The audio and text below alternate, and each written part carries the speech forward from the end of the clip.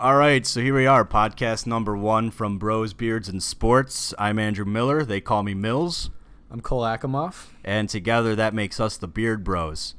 So we're going to give a quick little rundown of the outline we got coming at you today. So college football rivalry weekend, we're kicking it off there. A lot of big games coming up. It could have some big implications on the college football playoff and just going into the conference championships. Then we're going to give a quick little rundown, maybe not quick, of reports going into Week 12 of the NFL. And then we're going to end it off with a fun little rant from myself about the Chicago Blackhawks. You'll want to stick around and hear that. And then Cole's going to tell us something that a lot of us aren't going to know about going on in college sports again. So let's kick it off. We've got Cole, you're from Oregon, so we'll start at the Pacific Northwest. How about Oregon versus Oregon State? All right, so I grew up for a large chunk of my childhood in Oregon. I think people outside of Oregon don't realize how big of a deal the Civil War is. That's the game between Oregon and Oregon State. It is a huge game. It is by far the biggest thing in Oregon. Everybody in Oregon, even if you didn't go to the universities, you pick a side in that game. You pick Oregon or you pick Oregon State. You come to school all decked out in Oregon State gear. You show it in the other kid's face. No, the Ducks are better. No, the Beavers are better. Although, let's be real, the Beavers are never better. But this is an interesting game. So Oregon State has a new head coach coming in from Washington, and he's in there now. He's had an iffy year. I mean, there's not a lot of talent at Oregon State right now. They're 2-9, 1-7 in the Pac-12. That is nice. They do have a win over Colorado. That is way better than they have been in the past several years, where they've had a big fat 0 in the Pac-12 column. So at least now they have a win. Oregon, it's been a rough season a little bit. Started off, I was cautiously optimistic. A new coaching staff, Mario Cristobal taking over for that traitor Taggart, who left us for his dream job, Florida State. Luckily, they're sucking this year. So much enjoyment out of that. But yeah, Cristobal has brought a toughness to this team. It started off, they go out, they play Stanford. I thought they were going to win that game halfway through the game. Granted, I kept saying, no, this isn't, they're going to lose this. They're going to lose this. But by the end, I was sold. And then they choked it away. Painful. Mills can attest, I was a wreck during that game. Oh, yeah. Yeah, Cole, he was in emotional turmoil, that's for sure. It was something to watch, though, if you were there with him. It was he sounded like me as a Bears fan, I'll be honest. So I'll leave it at that. Yeah, that was a rough game. Lost that in overtime. I went, okay, well, at least it went to overtime. That's better than I thought they'd do against Stanford.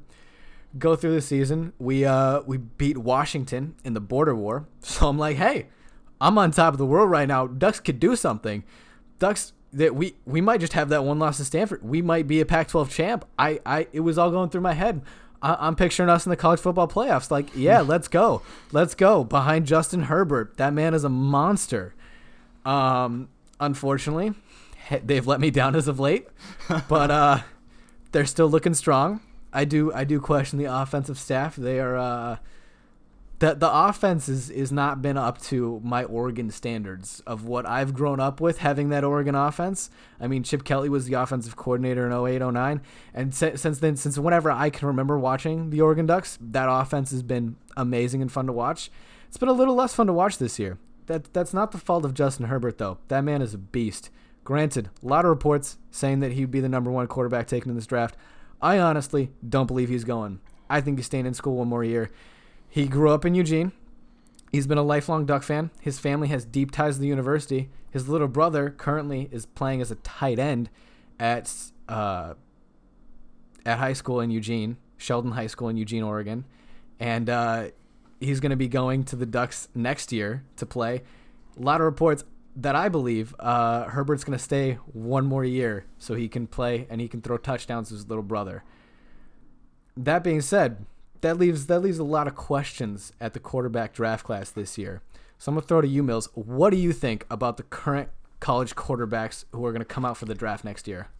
Oh, man. I think this is going to be a weaker talent coming into the NFL after this season. Nothing against those guys, but we're talking Jason Stidham, Drew Lock from Missouri, Will Grier from West Virginia, and then who's the fourth big name? Did you say Jake Browning? Jake Browning from Washington. So none of those guys have been like they don't really pop. You know what I mean? No, I'd agree. I'm obviously they're talented. They play D1 college football, but it's not often one of your top college quarterback prospects is coming from West Virginia. No, it's not. Or Missouri of all places. And so if I had to pick, Stidham, I think is the best option. If Herbert leaves, Herbert becomes the best option. Yeah. It's hard to see going into the NFL draft this year. It's hard to see a team that wants to really gamble it all on one of these guys. I feel like at best, Stidham goes late first round. That's honestly where I stand because all of them have their quirks. Browning, he's not a very mobile quarterback, and honestly, his arm is unspectacular. It really is. The kid is accurate, but he doesn't have arm strength. He reminds me of a right-handed Matt Leinart. Leinart had good accuracy, but his issue was arm strength. He couldn't throw the ball downfield, and teams feasted on him for that. Yeah. Stidham, I think, is like I would compare him to Baker Mayfield going into the draft. That would be my equivalent from quarterbacks last year. Stidham's a fiery guy, and he has talent, but it's sometimes it just doesn't materialize. Drew Lock and Will Grier, I know they've been having good years, but you have to. It's hard for me to put faith in guys from Mizzou and West Virginia. Yeah, those offenses there are built to drive stats, which I know that obviously being an Oregon fan and wanting Mariota to go number one, like I kept playing down the whole offense thing, but really like I think Will Grier can definitely make NFL throws. Drew Lock, I honestly haven't seen much. Yeah, and what I have seen, I haven't been impressed. I mean, I know there's a lot of like scouts and people saying like, oh, he's got a great arm. In the small amount of plays that I've seen from him, I haven't been impressed. Yeah. Will Grier, I'm always wary of Big 12 quarterbacks because that conference defense doesn't matter. Come on, we had Texas Tech and Oklahoma go nuts a couple years ago, and that's typical of two good Big 12 teams. Yep. It's similar to the Monday Night Football game. Yep. Defense kind of is. It just falls by the wayside, and so it's hard for me. It's hard to judge a Big 12 quarterback. Yeah, definitely. So up next, though, we're going to talk about Jake Browning's team. His Washington Huskies are facing the Washington State Cougars, and they're playing in the Apple Cup. It's a big rivalry game in Washington. Now, granted, this one has major implications for the Pac-12. And for the potential Pac-12 team being in the playoffs. Washington, they're hyped up big to start the year. Big lot of hype around them. Yeah, Browning had a ton of hype. He was the quarterback in college football, or at least one of the top quarterbacks in college football. And Washington was hyped up as, oh yeah, definitely. They're a lock to make the playoffs. They're the Pac-12 team. They're winning the Pac-12. I don't think I saw anybody who didn't pick Washington to win the Pac-12. And let alone, little brother Washington State said, we're not taking that. We're going to show you what Wazoo is all about. And they came out this season. They've gone in 10-1. They had one loss to USC. It was at USC in the Coliseum. I think it was a little fluky. It was a close game. I'd agree. I think they're better than that. They didn't get up for that game for whatever reason. Little bit of a letdown, but overall, the Washington State has been impressive. You can't stop that offense. You can't stop it. That offense just goes. They pass the ball and they pass the ball. They pass the ball on every single down. They're just gonna throw it all over you. They're gonna dare you to stop them, and guess what? No team can. Yeah, no team can. Well, apparently USC can, but they can't stop anything else. That's fluky. For sure. Yeah. But. Yeah. Interesting you bring up how that can affect the college football playoff because that leads me to think about UCF versus South Florida coming up. Now, obviously, we're not talking about the matchup. UCF versus South Florida. Okay. It should be a win for UCF. UCF should win. Make it 24 straight wins. now. That's 24. And so, there's all that everyone knows the national coverage about UCF. Do they belong in the college football playoff or not? Are they really the real deal of a football program? Personally, I say yes. Cole, I want to bring this up to you because you mentioned Washington State potentially getting in for the Pac-12 into the college football playoff. If UCF finishes the season with another conference championship and undefeated, do they get in over one-loss Pac-12 champion Washington State? As an Oregon fan, as somebody who grew up in the Pacific Northwest, it pains me to say this because I really want a Pac-12 team. I want Pac-12 to be represented in the playoffs. Honestly, UCF deserves it. They really do. Oh, I agree. I mean, What else do they have to do? They've had 23 straight wins. It's soon to be 24. They've been just tearing through people. Yeah. They even when they played Auburn last year. Okay. Yeah. Auburn, 2-loss Auburn was after they beat Alabama. Were hyped up as 2-loss Auburn should get into the playoffs over Alabama, over all these teams. 2-loss Auburn should be in the playoffs. Then what happened? Auburn went out and got outplayed and outcoached by UCF. And that was a UCF coaching staff without its head coach because Scott Frost had left and gone to Nebraska. His dream job. Yep. And he'd taken half the coaching staff with him. UCF, in my opinion, is the real deal. You look at the program, they haven't had many matchups against Power 5 teams because they're in the AAC, and so obviously scheduling is going to kind of affect that. But you go back and you look at the history of their matchups. Auburn last year steamrolled them. UCF with a interim head coach losing some of their coaching staff, about half. And they went out there and they stepped on Auburn's throats and they didn't let up at all. Oh, yeah. And then you can go back to the Fiesta Bowl 2014 against Baylor. Blake Bortles' premier game, I think. Your boy? My boy Blake Bortles put himself on the map there. Once again, that year, Baylor was talked about as this team is one of the top teams. And honestly, if it wasn't for the crazy season that Jameis Winston had at Florida State, Baylor, I think, was the next best team going into the BCS championship game. Yep. They were number 3, I believe. I don't think in the ranking at one point in the season. Yeah, they were always they were up there throughout the season, and so everyone thought it's UCF. They don't stand a chance, but honestly, obviously they did, and they wrecked them. Yeah, they really kind of took it to them. And here's the thing, UCF, those players, it's something about when having their back against the wall or being up against it just sparks something in them. Because you look at it, like all of these starters are from Scott Frost's recruiting classes. Yep. Hardly any of them left. And the ones that did, it's obviously not affecting the performance of the team because that's the thing about sports, and especially when you get to higher end talent like this, is when a team kind of comes together and they buy into what they're doing, they're hard to beat. And that's just kind of the nature of sports in general. And I think UCF, those guys, they believe in their coaches, they believe in their teammates, and they're going to go out there and they're going to show the entire country, hey, we're a top program and we deserve to be in this college football playoff. And I can't disagree. I think they belong in there. It's just what's working against them is that there's 4 Power 5 teams undefeated right now. Yeah. That are in there. Well, actually, Notre Dame's an independent. Notre Dame's an independent. Oh. And that's our next topic here is Notre Dame. Now, Notre Dame is playing USC. So, Mills, is this rivalry where it once was? I'm going to not really know. I can't. USC's 5-6 on the season. Granted, teams will always play harder in their big rivalry matchups, and here's the reason I'm going to say I don't think it's as big as it was, and I'm not even going to lead. Well, part of it's going to have to do with USC being kind of on the downfall here, kind of falling from where they used to be. Mm-hmm. But I challenge you to tell me the name of what this rivalry game is. I honestly got no idea. Exactly. I got no clue. Here, for people listening, it's the battle for the jeweled shillelagh.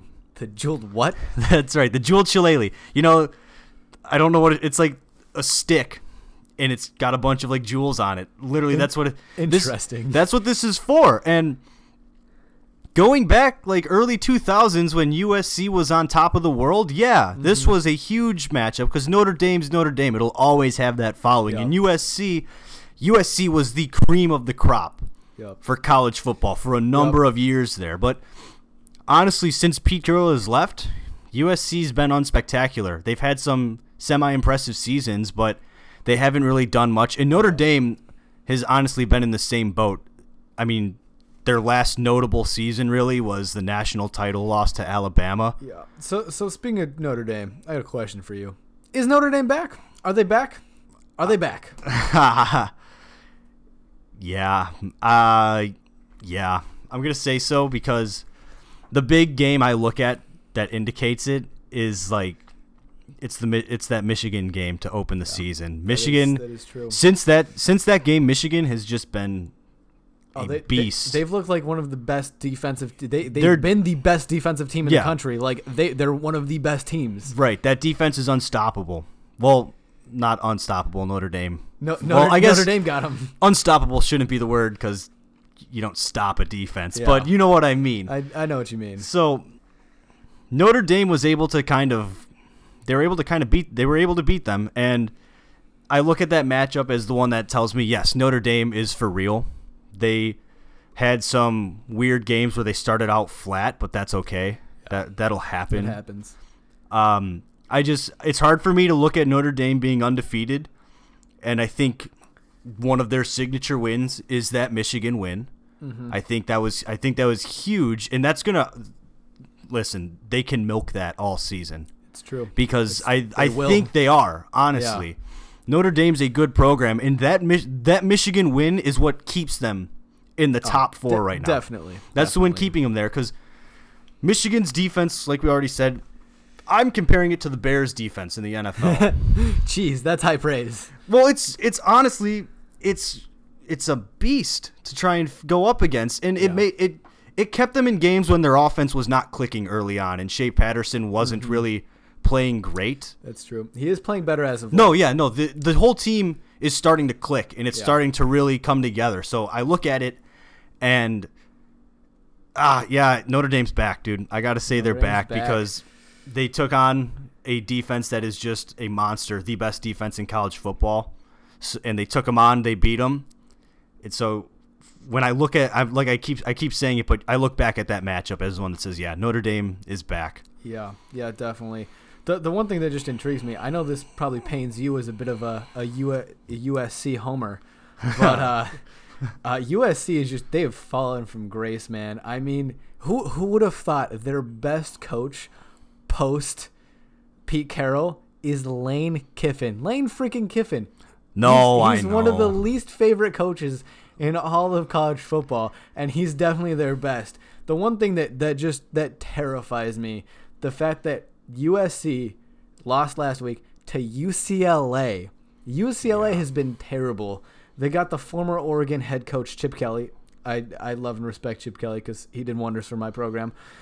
But Chip Kelly has even told people, like, we're not good this year. We're not going to be good this year. I wasn't planning on being good this year. It's not Chip Kelly's talent. Yet Chip Kelly went out there. They ran the ball down USC's throats. Down their throats. UCLA had 313 yards rushing. Oh. They killed them in the run game. And you know what? USC, if you're losing to UCLA but by a score of 34-27, it's close, but it's not terribly close. But you're getting soundly beat by your crosstown rival, and this is their down year. Like, where are you going from here? Are you really going to tell me that USC is going to, just pick it up next year and, like, start playing better? No. UCLA is going to start playing better. And with Chip Kelly, they're fighting for the same recruits down there in L.A. Yeah, USC has really fallen, and, you might disagree with me. I think a big factor of it is when they got hit with all of those sanctions post-Pete Carroll. Yeah, they've still been able to recruit, but since that happened, there's less of like this prestigious association with the USC program. And so it used to be you played for USC, you were like the best there was in college in college football. Now it's just another it's just another big conference program now. Yeah. It's not it's nothing that like draws people anymore because they don't do anything special anymore. And that's going to hurt a program because the Pac-12 is, in my opinion, the most unpredictable of the Power 5 conferences. It's fair enough. I mean, come on, Washington State 10-1. I didn't have that. I wouldn't have. I didn't either. So, like, you need to do something to set yourself apart because in that conference, all of the like top programs, I say they all have an equal shot every year at making it to the Pac-12 championship game. Definitely. And USC in recent years has done nothing to say this is why we should be the program you choose. Oh no. In the Pac-12. They've done nothing to make you say that. They've finished 9-3 a couple times. Yeah. No, I mean the whole Pac-12 South in general has been kind of on a downward trend. Like any of the past several years, like other than some weird fluky years where some teams played well, like for the most part, ever since the Pac-12 split into North and South, it has been what team's going to win the North, and whatever team wins the North is the one that's going to be the Pac-12 champ. Yeah, it's just frustrating because I like USC. I like to keep up with the program and everything, and it frustrates me to see it. And that's just my take on what I think is part of the issue. They just can't draw. They don't do anything really to set themselves apart anymore because like I think what they benefited from being we're USC. Yeah. And then they got hit with those sanctions, and that's 2 generations, or not 2 generations, but that's 2-3 recruiting classes right there that like don't really know much about what your program is anymore. Yeah. Because you don't really get the national attention anymore. You don't get any of that stuff. Because I mean, they were competing for champions in 2004, 2005. So like most of the kids in these recruiting classes, they don't remember. Right, that's what I mean. USC was playing for the national championship. They don't remember the Texas USC game. I know. I was too young. I didn't watch it. I didn't watch that game. I remember trying to stay up to watch it, but I was a little kid and I just kept falling asleep, and I don't. Yep. I know Texas won. That sucks. I know Texas won. Yep. But hey, hook 'em horns. And I was banking on Matt Leinart materializing into an NFL talent. That also didn't happen, so that also sucks. But yeah, dude, that's just my take on USC right now. And what's kind of been the issue is there's too many recruiting classes that no longer really know about what USC was, and since they don't know, it's just another program. Yeah, definitely. And so now it's like, well, it's USC. Like USC used to be the top. That would be like the top of every big prospects list because you want to go play. It's what Alabama is now. Yep. That's what USC used to be. Everyone is like, I want to play for Alabama because Alabama is a team that's going to march in and they're going to win. Mm-hmm. Yep. And it's just that's where USC used to be. They need to get back to that, but they can't because coaching changes. Just cycling through Lane Kiffin. They had Ed Orgeron. Orgeron. Is that how you pronounce Orgeron? Yep, they had him. Although I give him props for what he's doing in LSU. That's true. Granted, I think Les Miles had that, like, it's to say it's Les Miles' talent right there right now. Yeah, but, fair. You know. Yeah, so that's up with USC. We talked a little bit about the new USC, the dynasty that it is, Alabama, and they are playing the Iron Bowl. Now, I'm not going to sugarcoat it, and I have some friends I might be offending by saying this. Auburn sucks this year. They do. They're just you know, there was so much hype going around into this season for them. Like, they were one of the teams. They beat Alabama last year. They were the 2-loss team.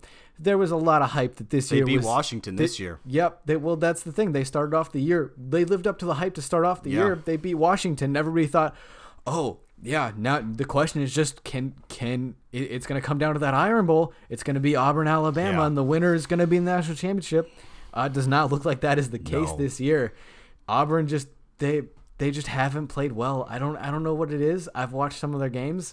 They just can't go out there and play well. They start flat.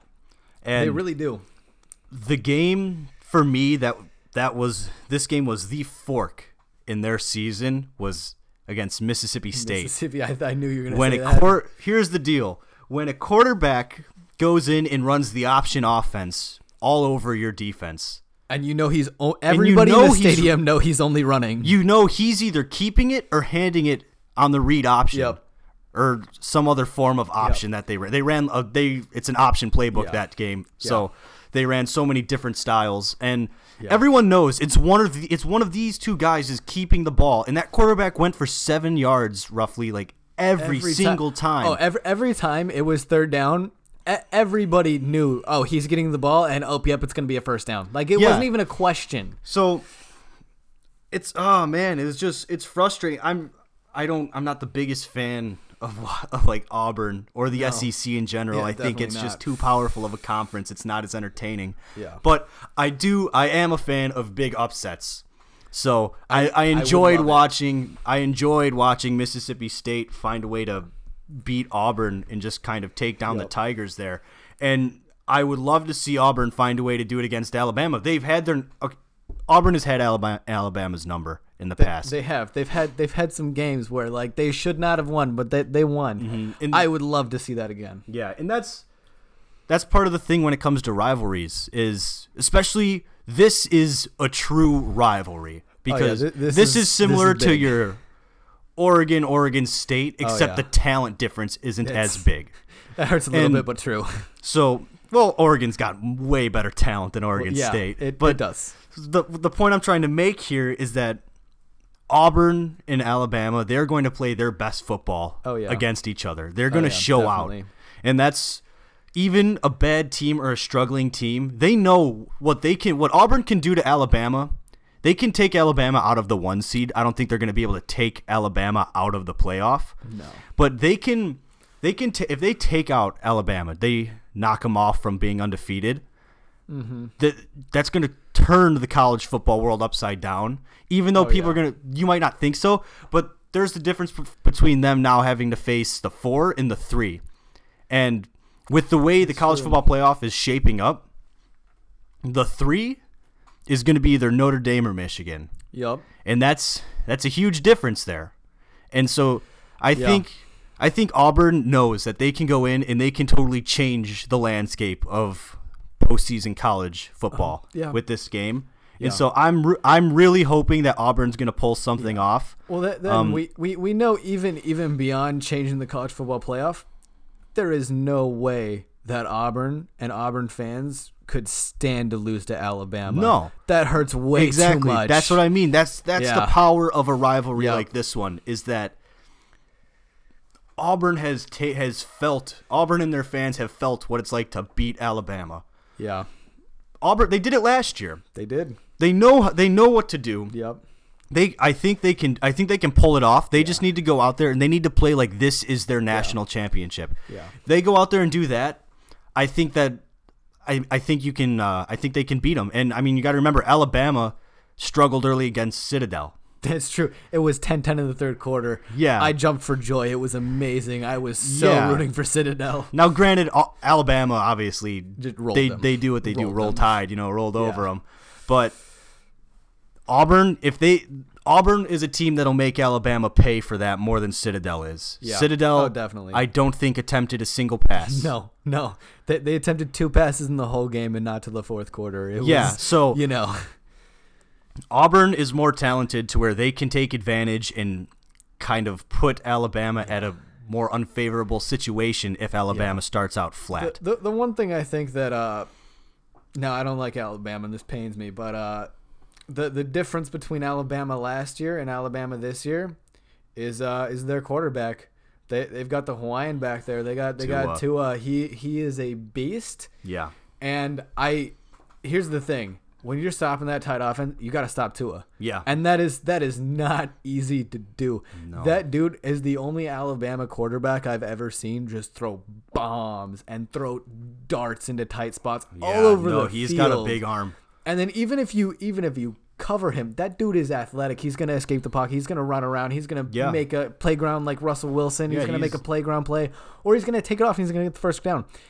That quarterback has really changed at Alabama, because you go from having that ridiculous defense and their talent on that offensive line that they have every year and their running backs, and now you give them a legit top of the line quarterback. Yeah. It's difficult to stop, man. A dual threat QB at that, because Alabama for the last few years now has been defense, strong running game, and then a passing game that they can fall back on for third and long. That's typically been what they. Nothing against Jalen Hurns, but or AJ McCarron.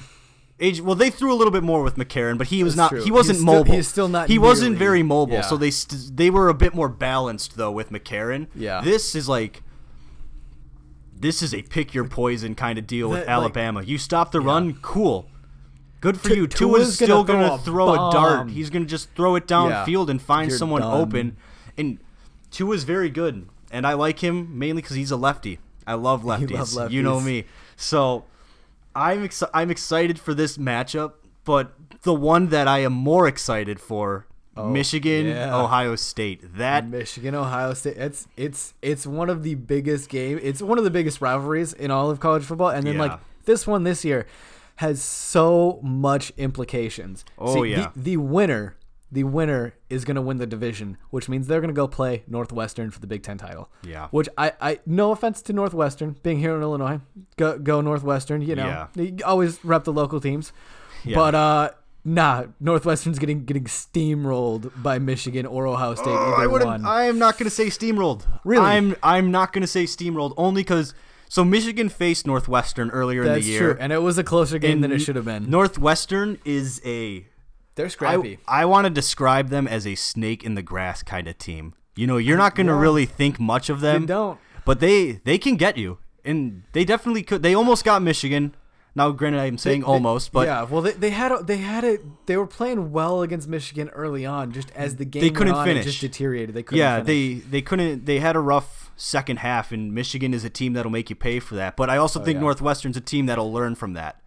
And yeah, I think it's not. Especially, I really don't think it's going to be a huge blowout if it's Ohio State Northwestern. Ohio State has not played well recently. That's true. They've dropped some games. They lost to it was Purdue, right? That they Yeah. lost to, and then they also almost lost. Almost so close. Maryland almost pulled that Yeah. off. So Ohio State's been struggling. I don't know. I feel like you'd have to be inside that locker room to know what's going on. You know, there's a lot of. I feel like it's a lot of turmoil over the whole coaching situation. Yeah, that's definitely got to be a we win thing. it like a week before the season. Everybody was wondering, oh, is Urban Meyer gonna get fired? Like, Yeah. there's definitely turmoil at Ohio State. Yeah, and you could see it. Something's definitely going on there inside that program, and it's evident when you see them out on the field. And they've got a team like Maryland who's rolling with the punches and just giving them right back.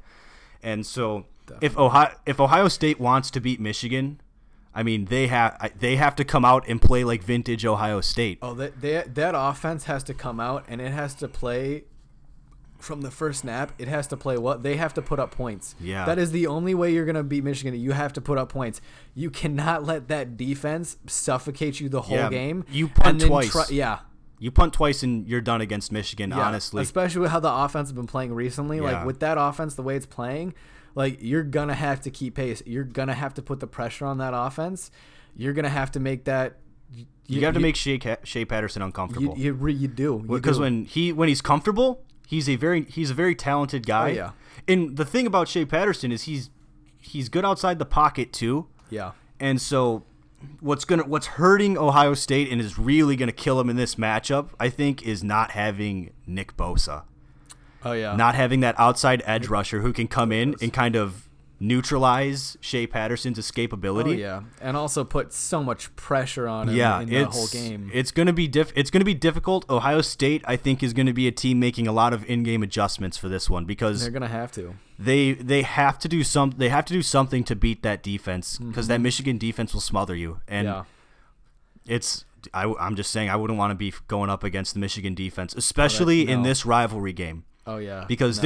this is one of the No. biggest. I mean, nationwide, this is. I would honestly argue this might be the biggest rivalry in college football. I would agree with that one. It's that it's big. huge because both of these teams have fan bases across the country. Yep. And this is just a big one. It's gonna be and speaking of fan bases, this one is at Ohio State. Yeah. That is something that I definitely do think is an advantage to Ohio State. Oh, You're- yeah. you're playing with all those Buckeye fans screaming, that is definitely an advantage. Yeah, home field advantage cannot be overstated, especially in games like this and in college specifically, where the stadiums seat almost twice as many as your typical NFL stadium. They pack them in and they get loud. Nothing. Man, the home field advantage is going to be big in this one, but I think it's the typical game plan for every team. You got to go in, you got to take the crowd out of it. That's universal across sports. And the way Michigan's got to do that, they got to go down the field and score on that first drive. Yep. If they start with the ball, they need to walk away with a touchdown. They need to be walking off, kicking the extra point. Yeah. If that defense suffocates them, if you're not giving any offense for that crowd to cheer it for, you're going to take the crowd out of it. Here's the deal. This is going to sound super obvious and like duh, but Michigan needs to go in. If they start with the ball, touchdown. It has to be. Yeah. Has to be a touchdown, and then that first defensive possession, 3 and out. It's got to be 3 and out. And you got to take control of that game. You got to go in there. It's got to be like an impressive 3 and out. Yep. It can't. They got to just go in. They got to take over. Yeah. First 2 drives. Those are. That's how you take the crowd out of it. You give anything to an Ohio State fan base in that stadium. That stadium's you're gonna be up against it there, and they're not gonna stop. And we have seen it in the past, the impact that is made based on home field advantage. I mean, players lose their cool. Yeah. There was a few years ago when the Ohio State guy got ejected for targeting. I can't remember. I think 3 years ago, and he flipped off the Michigan fan base. Can't do that. And that's what happens when the crowd gets into their heads. They get so fiery and they just start being stupid because their focus is, I want to shut this crowd up. And you make stupid mistakes if you're not smart about it. You got to go out and you got to shut them up by being better. Not by playing dirtier or hitting harder. In Michigan, I think they can really go out and they can set the tone in the first 2 drives, regardless of if they start on defense or on offense. They're the better team. They're the team that can go out and they set the tone, and they just got to roll with it from there. Yep. So who do you think is going to win this one? I can't say Michigan's going to lose because Ohio State hasn't really done much. Like they had to beat Maryland by putting up 50+ points. And it went to overtime too. And it went to overtime. So Michigan's defense isn't giving up 50 points. Yeah. No. So if your defense is giving up 50+ points to Maryland, that's not looking good for Shea Patterson. That does not look good. And so Ohio State, I mean, their defense needs to be stout. It needs to be something where they can really shut them down, and it'll be a challenge. Yeah, I think Michigan. I think it'll be a close game, but I think Michigan's going to walk away from this one. Yeah, I would like to say Ohio State's going to win this one, but I can't. Yeah, that Maryland game and that losing to Purdue, I can't. I don't have faith in that defense to stop them, and then even that offense can sputter at times. Like it definitely, not so much versus Maryland, but versus Purdue, it sputtered a bit, and this is a defense in Michigan that you don't want to play. They're just gonna go out there and they're gonna play well. So I think Michigan is definitely gonna take this one. But that ends it for rivalry weekend. Yeah. This is gonna lead us into week 12. We're gonna start off. Obviously, we got one of the biggest Bears fans in the world right here. That's right, sitting across from me, and there's been some major news. Mitchell Trubisky, the quarterback for the Bears, has been listed as doubtful due to a bruised AC joint. So, what does that mean? So this is coming from Ian Rappaport and some other insiders around the NFL, and this injury, it's nothing. The staff for Chicago isn't really concerned about it. So Mitch, he's most likely not going to play, only because they're on a short turnaround. Yeah. The general consensus from Matt Nagy's press conference, as well as just listening to the other reports coming out of the NFL, is that if this were a Sunday game coming up against the Lions, Mitch would play. Yeah. But they're not going to put their franchise. They're not going to gamble the shoulder health of their franchise quarterback on this matchup, especially. Yeah. Nor should you. Yeah, no, they shouldn't, and it's especially when they've got Chase Daniel as their backup. And I get it, Chase Daniel has played very few regular season games. Very little. But Granted, you got to give Chase Daniel some props. That dude has been around some good quarterbacks. He was the backup for Breeze for years. And then I remember there was even an article when he went up to Kansas City and was backing up Alex Smith. Alex Smith talked about how much he helped him because he brought all that stuff that he learned from Drew Brees, and he brought it up to Kansas City, and he was teaching to Alex Smith, and everything from tips on watching film, on when to do things, like how to work out, eating right, all that stuff. Like, it definitely has insight. And I'm not gonna say he can't go out there and play well, because he sat behind the best of the best. He can go out there and he can play well.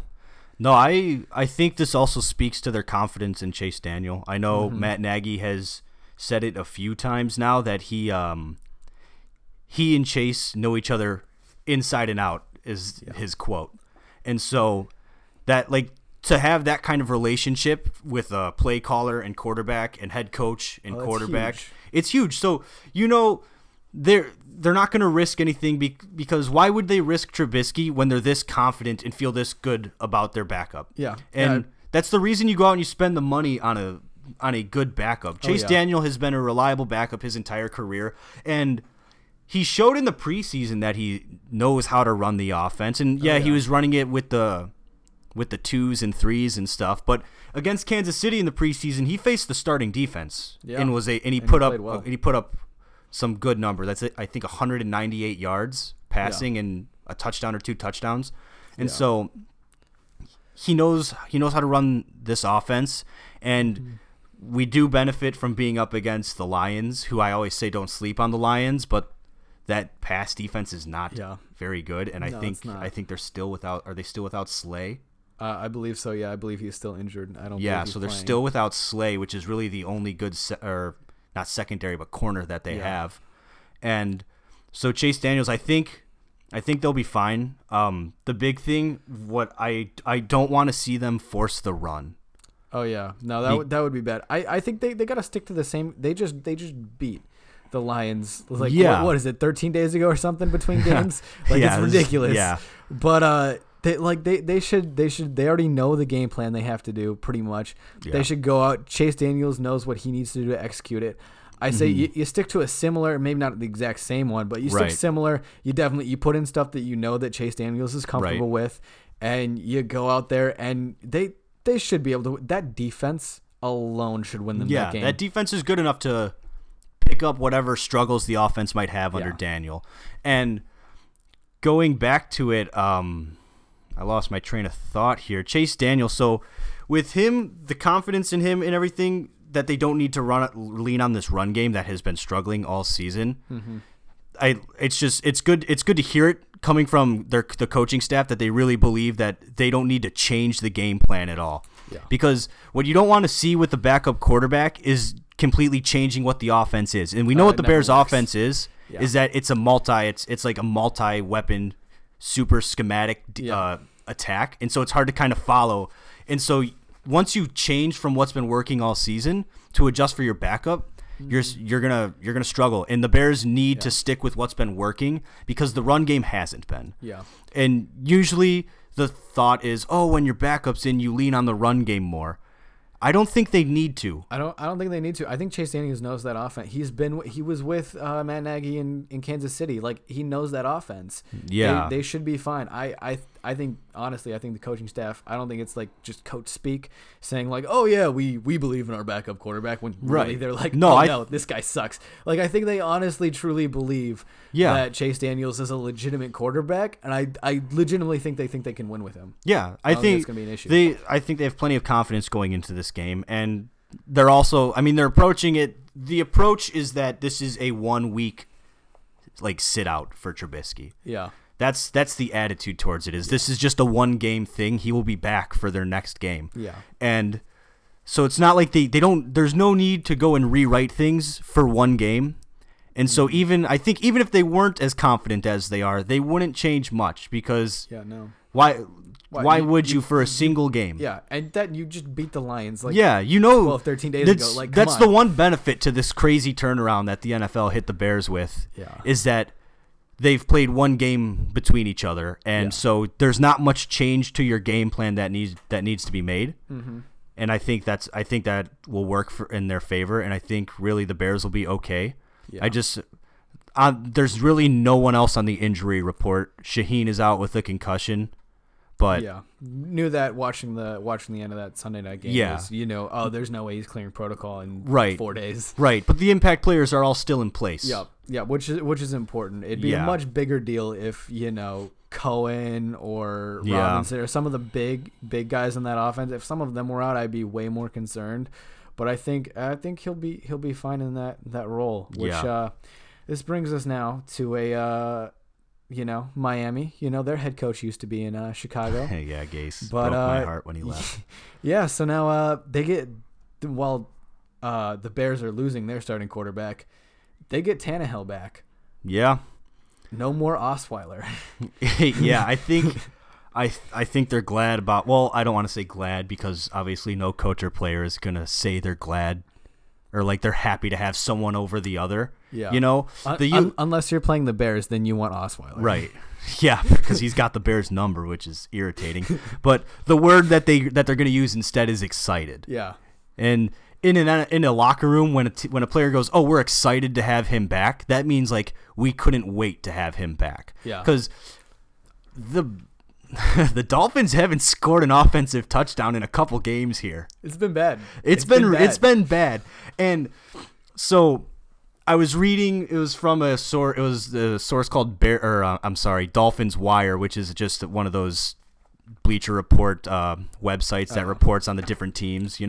And so they questioned Frank Gore about what it'll be like to have him back. And Frank Gore said, my key word here, excited. He's like, we're excited to have Tannehill back. He's a nice presence and talent for that offense. Yeah. Danny Amendola, we're excited to have him back because he changes the scheme of things and he brings a different kind of look to what we can do offensively. Mm-hmm. Keyword excited. Yep.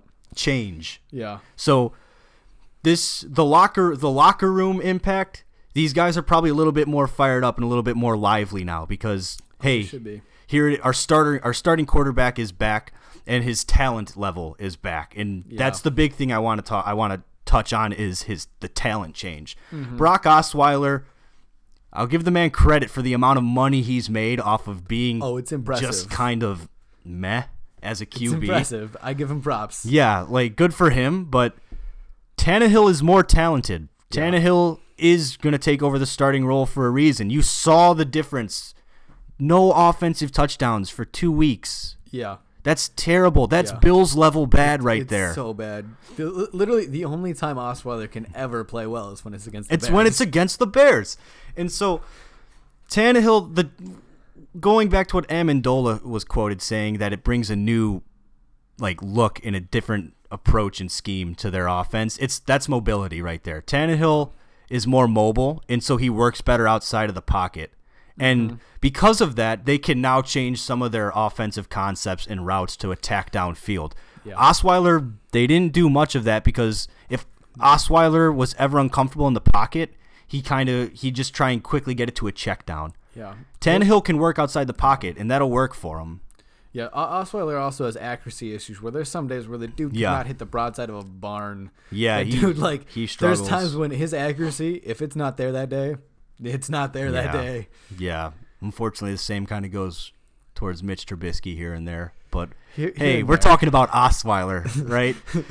Osweiler struggles with his accuracy, and I remember watching some of their game against the Packers, and Tony Romo pointed it out where Osweiler, he'd take this one step back and he'd immediately flush out to the right side. Before there's pressure, he'd flush to the right side, so he'd always be throwing against his body. Mm-hmm. And that's what leads to his accuracy is because he's throwing against his body to most crossing routes. And you can't do that. It's bad. It will. And it was crazy. Well you know Tony Romo sees everything up in that booth, and he pointed it out, and that's all I noticed watching any time Osweiler dropped back into the pocket. I noticed it right away. He'd get through one read, and then he'd flush out to the right, and then he'd throw across his body, and it's either an interception, broken up pass, or it's just not close. Yeah, it's in the dirt.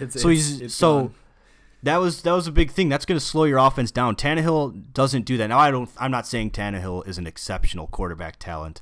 I cannot get a read on Ryan Tannehill. I don't think anybody can. I don't even think the Dolphins the can. dude's 30 years old, and I don't know if he is a Is he seriously 30? Yeah.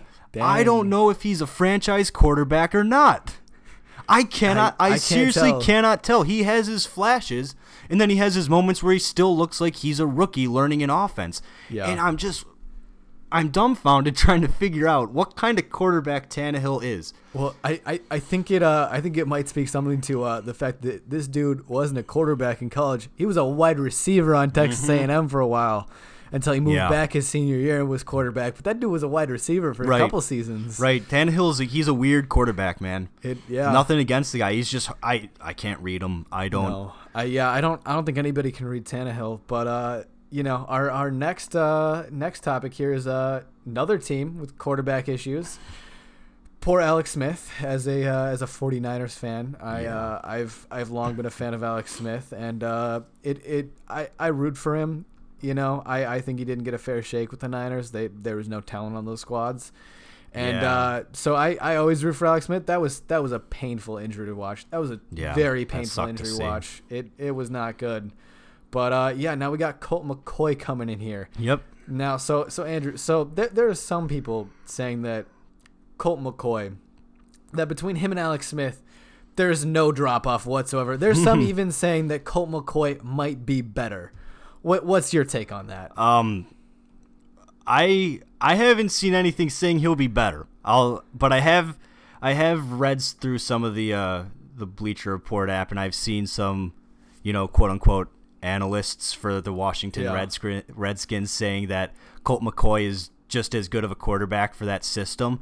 And I think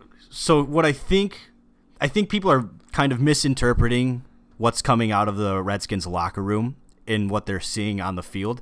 And what they're seeing is Colt McCoy being capable of running that offense. And so, yes, there's a drop-off in talent, but I think the better thing to say is that the Redskins aren't done. They're not like, this injury it's not going to screw them over, because Alex Smith was putting up, typical Alex Smith numbers aside from what he did last season. Yeah, and that's not saying he was playing bad by any means, but like he was being Alex Smith. He would much rather throw the check down than throw a risky pass downfield. Yeah, so Colt McCoy is going to step in, and honestly, if he can do the same, I think they'll be okay. And I think what the thought going around with the Redskins is that, like I said, they're not done for the season because of this injury, and I think definitely they're trying to find a way, just poorly wording it, but trying to find a way to say that Colt McCoy is capable and going to be able to still lead the Redskins through that division, which is not at this point on the season, great. It's not looking like a tough division to win. It's looking like 9-7 is going to win that baby. Yeah, 9-7. Honestly, 9-7 can win that division. You've got definitely the next two teams are 5-loss teams. Yeah, so 11 wins will clinch it for the Redskins. It's probably because obviously New York is. I'm going to say out of it. I know mathematically they're not out of it, but 9-7, they'd have to win out to be 9-7. They'd have to win out, and I don't see that happening. So I'd say that they're definitely out. And then you got the Eagles. The Eagles have just struggled this year. Maybe it's partly Super Bowl hangover. Maybe it's partly losing coaching staff members to different teams and stuff. That definitely could be a factor, but they have not looked great. They also have had a lot of injuries too. I think that's a little bit understated. They have had quite a few injuries to that team. And then there's the Cowboys, with Dak Prescott. Cowboys are interesting. Yeah.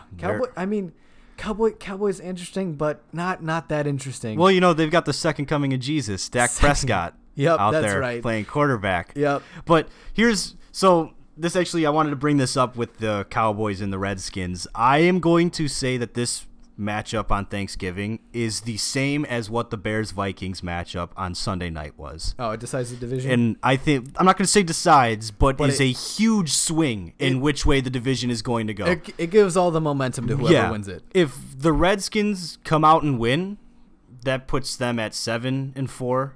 Yeah. So, and they'll take a even more commanding lead on that division, and like we're saying, 11-5, and that will guarantee that 11-5 clinches you that division. Yeah. So that's the big thing there. I think that matchup, that game, is going to be it's going to swing that division in a huge direction, one way or the other. Oh, it Because definitely will. listen, I don't like agreeing with the whole the Cowboys are starting to heat up, but the Cowboys are slow. They're kind of starting to heat up. I'm gonna be honest. They're starting to let Dak do his thing a little bit more. Yeah, that's true. That's because Garrett's afraid of losing his job. Yeah. Well, I don't think he'll ever lose his job as long That's as he true. repeats what Jerry Jones tells him. But That's valid. so they've suffered from being this really poorly managed offense to where they're forcing a quarterback to not play to his strengths. Yeah. And I feel like their offense, they're still running it like Tony Romo's that quarterback. Which is not. Dak Prescott and Tony Romo are not the same. Mm-mm. They aren't the same They're at not. all. And so when they start to let things kind of open up a little bit more and take advantage of what Dak does, they're a good team. But I still think that they're up against it with the Redskins, because the Redskins, I mean, Colt McCoy still took off and looked very strong against the Texans. Definitely. Well, one thing you got to remember, Colt McCoy did not give a fair shake with the Browns. That's where quarterbacks, their careers are done the moment they've been drafted by the Browns. Yeah, I mean, we'll it's see over. if Baker's different, but the Browns I'm rooting have for been Baker, awful. but And so I will give Colt McCoy. I think Colt McCoy definitely is more talented than he's perceived as. yes, I agree. Because I think I don't count Cleveland against any quarterback, because that's not fair to any quarterback. Yeah. But Colt McCoy, I think one thing that's interesting, he's definitely more aggressive than Alex Smith is. Yeah, I think he's he'll going throw to be. it down the field more, but I wonder if that's going to lead to more interceptions. It'll be interesting. Could. And what's going up against McCoy is that he had to come in against the Texans, which is a good defense, and now he has to go up against the Cowboys, which is also very a good good defense defense. right now, yeah. Very good defense right now. And so, yeah, he's going to be a little bit more aggressive. That's just kind of in the way he plays the position. Yeah. And so naturally that will open up more opportunities for the defenses to get takeaways. But I think that's all part of that's just part of his game. Yeah. And Colt McCoy, honestly, if he can come in and he can be a game manager, I think that's all you ask of a backup. Your backup is not in there to be your difference-making player. No, they're in there to not lose you the game. Yeah, that should be your goal for your backup quarterback, is that he can fill in when you need him to, and he's not going to be the guy that costs you anything. Yeah, and he's going to be able to keep you in a game like a game manager would. Mm-hmm. And so Colt McCoy, he has the talent. He was pretty solid at Texas. Yeah. He unfortunately went to the Browns, which Unfortunately. there's your problem Yeah. there.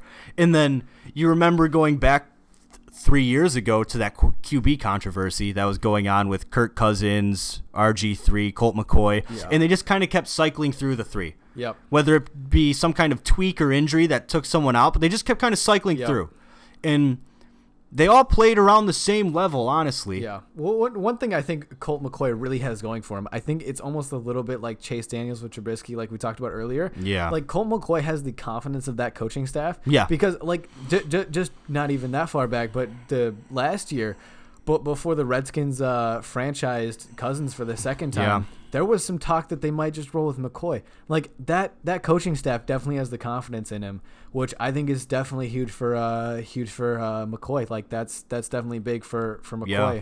And he has the confidence coaching staff. I think it's like Chase Daniels. I think they're not going to change the offense because of him. He knows it. He's been there long enough. I think he could perform well. Yeah, and just real quickly before we move on here, I just want to get this off my chest. I think Colt McCoy can take advantage of this and set himself up to be like the next Case Keenum going into next offseason. Where he signs as a gap starter. He signs one of those contracts where it's like, we're paying you to be a starter, but this is by no means you're our long-term starter. Yeah, that's what Keenum is in Denver. Is we want to be competitive, but we're not in a position to spend the draft capital on a quarterback yet. Yeah. So hey, you've proven last season that you were good enough, so we'll bring you in. And I think he can do that. I don't know what team he'll go to. That'll all shape up over the course of the season, and we'll see what happens. That's my way too early prediction on Colt McCoy in free agency going into next solid season. Prediction. I could see it happening. Yeah. And so next I want to move in just a fun thing, Pro Pro Bowl voting opened up. So I want to quickly throw out there, my boy Khalil Mack is the top outside linebacker vote getter at the moment. Should be. As he should be. I would put him in there as a defensive end, too. I'd vote him in at every position if I could. Quarterback, I don't care. Khalil Mack's a freaking monster. Wait. Khalil Mack or Trubisky? Who's your quarterback? Well, no, I gotta vote for Mitch. Come on now. Okay. But over the other guys. And then just another side note here, Drew Brees, top vote getter right now. Behind him is Mahomes. Interesting. Brady is 6th. That's not that surprising to me, though. No. I mean, he's beloved by the Boston fan base there. Yeah. But the dude's getting older. He has not looked great the past couple games. No, his arm has been weird. He's been shying from contact, and I get that, self-preservation, but he's doing it in the process of a throw. Yeah. And so that kind of takes off some of your velocity. Yeah. And like it takes less on your accuracy as well. And so that's kind of hurting him. Definitely. So yeah, one thing I did find interesting in the Steelers, James Conner, Le'Veon Bell not playing this season, but he voted James Conner in as the running back. Yeah, well, all season Le'Veon's been tweeting his support for James Conner, which is nice to see. It's good to see. Everyone thought that was like his damage control strategy for when he returned to the locker room. Obviously not. Le'Veon wasn't coming back. And you know what? I'm not going to pick a side here, but if he's standing up for what he thinks, good for him. Stand up for what you think. Yeah, get your money. I'm not against that at all, especially when you've been as good as he has been. Yeah. But I just wanted to quickly end it here with the top 5 votes right now. Number 1, we've got Drew Brees. It's not surprising. Close second, Patrick Mahomes. Yeah. Do you want to take a guess at number 3? I'm going to let you know that the next 3 are running backs. Next 3 are running backs. Yeah. Oh, that's interesting. Yeah. Who would be the top? I feel like it's got to be Gurley. Gurley's number 3. Okay. Do you know number 4 and 5? I'm going to guess 5 has got to be Connor, right? He's in there. He's number 4. He's number 4. James Conner's number 4. James Conner's dang. Yeah. Number 5. Oh. Do you think you have it? Boy, I don't think I do. Who? Saquon Barkley. Really? Yeah, and you know what? I can see that because that that Giants offense goes when Barkley goes. Greg, the reason that surprises me is purely from the fact of the Giants have been so absolutely terrible this year. I think I've really only watched when they play the Niners. Like I haven't paid much attention to the Giants other than they lost again. Yeah. Hey, they're on a win streak here, so of 1 game. 2 actually, but yeah, so he benefits from being in New York, so obviously he's going to get a ton of votes. Definitely. But we'll cut it off there for week 12. Up next, I'm excited for this. This is going to be exciting. So Mills, I'm just going to give the floor to you. I want you to go off. I want a full-blown epic Andrew Miller rant about your Chicago Blackhawks. Yeah, I want to know what's up with them. What's going on? Give me the rundown. All right, I'm gonna start off letting everybody know this is a hot take, super opinionated rant I'm about to go on, as we enjoy. And if anyone disagrees, you're entitled to that. But this is going to be my perception and my thoughts right now. So here's the deal: the Blackhawks are 2-6-3 in their last 11. 2-6-3. Now I know not good. Yeah, I know you're not big on hockey. Those 3 are overtime losses, so they get 1 point. Yeah. Woo, cool, right? And then under their new coach, Colleton, they are 2-2-2. That's not great. That's not great. 2-2-2. It could be worse. Yeah, it could be worse. Could be. They could be 0-6 there, but they're not. And so I just wanted to start off. I want to first give my team MVP at this point in the season, and that's Patrick Kane. I think Patrick Kane for years now has been consistently their best talent. And here's the deal. He's played 20 games this year. He has 25 points. That offense slumped for that 11-game stretch that I read off there. They could hardly score at all. But Kane, despite that, 25 points in 20 games. So I got to give him my team MVP right now. Yeah. But I want to spend more time talking about why I think they're struggling.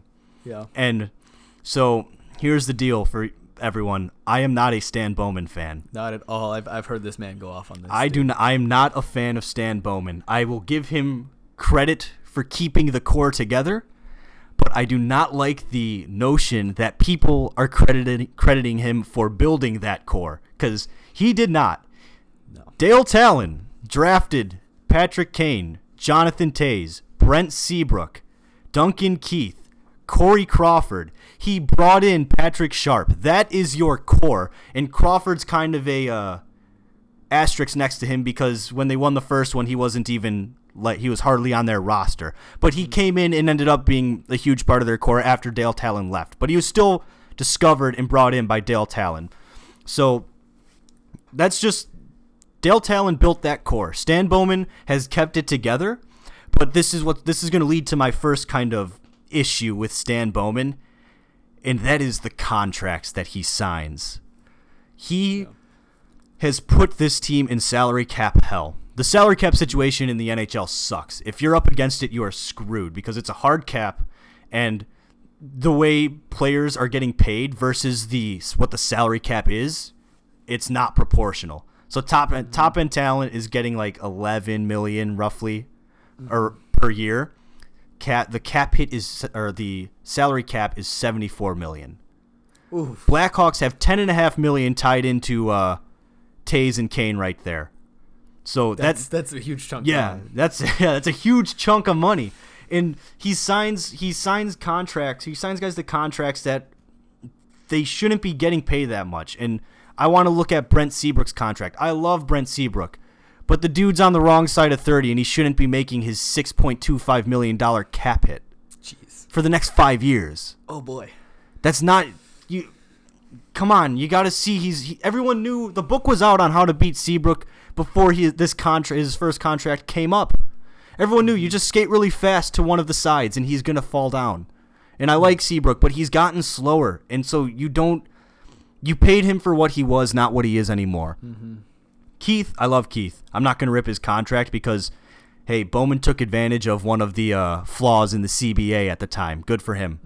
Mm-hmm. Smart move there. You had to sign your best defenseman to money. So the Bickle contract was obviously one that hurt. And because of these contracts and their salary cap situation, they lose all of their young talent. Mm-hmm. And you can't build a winning team if you keep getting rid of young talent, because guess what? Those other guys get older.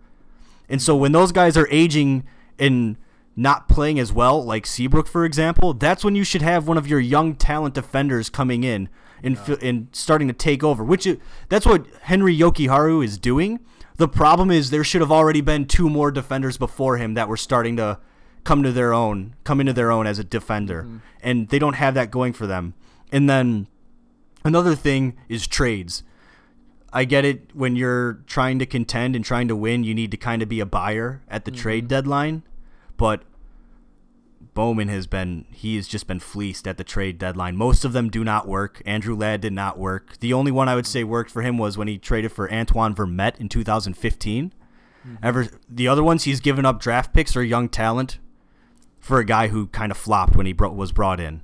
And then I also wanted to go to the trade that when this trade happened, well, these 2 trades happened, I said that was the end of the Blackhawks. And that's when they traded Artemi Panarin to Columbus for Brandon Saad. And they traded my favorite Blackhawk, Nicholas Hjalmarsson, to the Arizona Coyotes for Connor Murphy. You got, okay, here it is. So here's the deal. You had the best offensive line in the league with Patrick Kane on one wing, Artem Anisimov at the center, and then Artemi Panarin on the other wing. They were unstoppable. No one was stopping that line. They scored more points than the rest of the other 3 lines on the Blackhawks for 2 years. And then you trade him because, we want contract control and we need a better salary cap situation. That's great. So you traded him to Columbus for Brandon Saad, and then the contract that Panarin signed in Columbus was for the exact same cap hit as Brandon Saad, just for 2 less years. And I get it, you want the contract control for the extra 2 years, but Brandon Saad has not been himself since he left the Hawks the first time, and so they lost that trade. I don't care that Artemi Panarin's not going to sign with Columbus. He went and proved to be a premier scorer and a top talent without Kane. So if your gamble was that, he's only as good because of the players around him, you lost there as well. Yeah.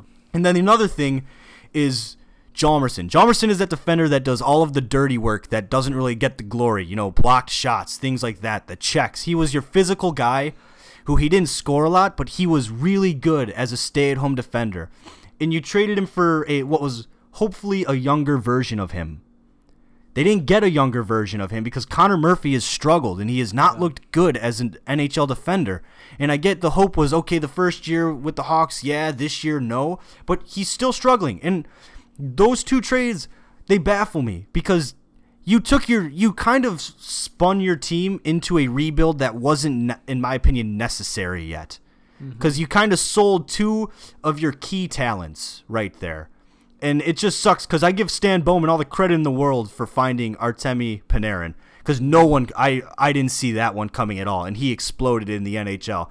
And so I was like, Stan Bowman found a stud and he's young and we can keep him. And then they traded him away for Brandon Saad, who is a different style of player, but you're a team that had very little offense to begin with, and you traded away one of your best offensive weapons. Yeah. And that, I'm gonna end it there.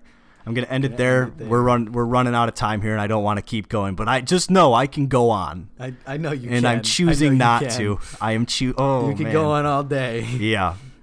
Yeah. All right, so up next here, we're going to get to college sports. Doesn't really get much attention. See, me and Andrew, we are both cross-country and track runners. That's right. We've been running since high school together. Now we're college teammates. So definitely running is definitely important to us. So we wanted to give a shout-out to last weekend, the NCAA Division I cross-country championships happened. And for me, I do follow it a bit. It wasn't terribly surprising of scores if you follow the sport at all. Northern Arizona, they won. They crushed it. They took first place, scoring 83 points. In cross country, it's like golf. You want the lowest score. Next place was BYU with 116. And in cross country, that's pretty dominant. Yeah. That is a pretty dominant 30-point difference? Yep. Oh my goodness. Yeah. That is here's how badly here's how well NAU did. They got 5 of their first 5 runners, which are the 5 runners that score. They were all in the top 30. Yeah. Their 6th man, they had 6 guys in the top 40.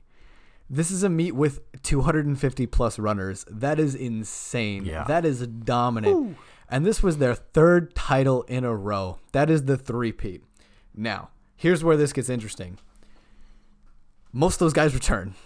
They get 3 All-Americans back. They get 3 guys who earned All-American honors this year in cross country. They get them back. Then they also add in a freshman from New Zealand who is supposed to be good.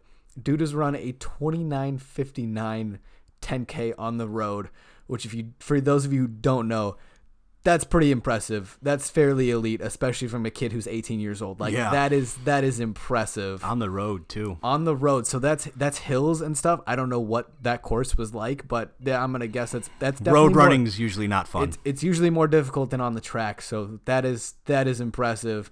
Their other freshman who he redshirted this year, so he's been practicing with the team, was a stud in high school. Brody Hasty. That dude, his PR is senior year in the 5K, 14:36. 14:36 in the 5K. Dude freaking dominates. That was when he won the Nike National Southwest Regional Champions. So that dude is super legit. He's also ridiculous on the track. His 3K, actually, he beat Galen Rupp. For those of you who don't know, Galen Rupp is an Olympian. He ran for Oregon, multiple championships at Oregon. He's won Olympic medals in the Olympics. He is one of the best runners right now. Best U.S. runner in history, would you say? I put him behind Prefontaine, but in his generation, events. In his era, in his events, he's definitely the best. That was no disrespect to Pre. You can't disrespect Pre like that. Number two? He's probably number two. Okay. He is that good, and he was dominant in high school. And this kid Brody Hasty actually beat his 3K time in high school. Dude ran an 8 flat in the 3K. That is ridiculous, guys. For those of you who don't know, that is insane. But basically, all of that is to say, Northern Arizona is looking like they are primed and they are pumped to win another one. That would be a 4-peat. That would be 4 in a row. That would tie them with Arkansas 1990 through 93, and then UTEP from 1978 through 81. UTEP? I know. UTEP was good in the 70s. Okay. Wouldn't expect that, but they were. But yeah, that would put them in the 4-peat. So next year, they're going for the 4-peat.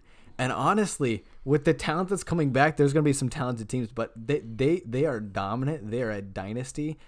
3-peats don't happen often in cross country. No. 4-peats, obviously, it's only happened 2 other times. And since the early 90s, late 70s, like it is dominant. To have that much talent year after year is impressive. They're the Alabama of college cross country. They really are, man. But yeah, no, a 4-peat, that's crazy because you're losing a whole class each time. You're losing a whole class. That's impressive recruiting, and that's just impressive talent. Yep. And the even crazier thing, so next year in their top 7, they're probably only going to have 1 senior. They could legitimately be going for 5 here, guys. This is Northern Arizona is a dynasty in cross country, and it deserves to be recognized. Yeah. But good for them. Congratulations to them. I Honestly, know. those are some scary numbers. Those are impressive. We're cross country runners, so we're sitting here just blown away by like, holy crap, that is impressive. And I don't think most people realize how impressive that is. Yeah. Well, that's going to do it for us here. If you liked what you heard, feel free to give us a follow on Twitter at Beards Bros Sports. No, the Twitter handle is just at Beards Bros. Oh, yeah. Beards Bros. Right. So it's just at Beards Bros. All right. That is our Twitter handle. And shortly we're going to create a Facebook page. We're going to attempt to upload this to iTunes, SoundCloud, maybe Spotify. Not 100% sure if Spotify is going to work, but we're going to try to do all 3. Yep. So be sure to give us a follow. Check in with the podcast. We plan on this being a weekly thing. Yep. We don't know whether or not it's going to be released on like Tuesdays or Wednesdays, but it'll be coming. It'll be coming out. More news to come. If you do follow us on Twitter, tweet us any questions or anything you'd like us to address in our next podcast. Definitely. We will answer fan questions. Yeah. And thanks for listening, guys. All right. Have a nice day. See ya.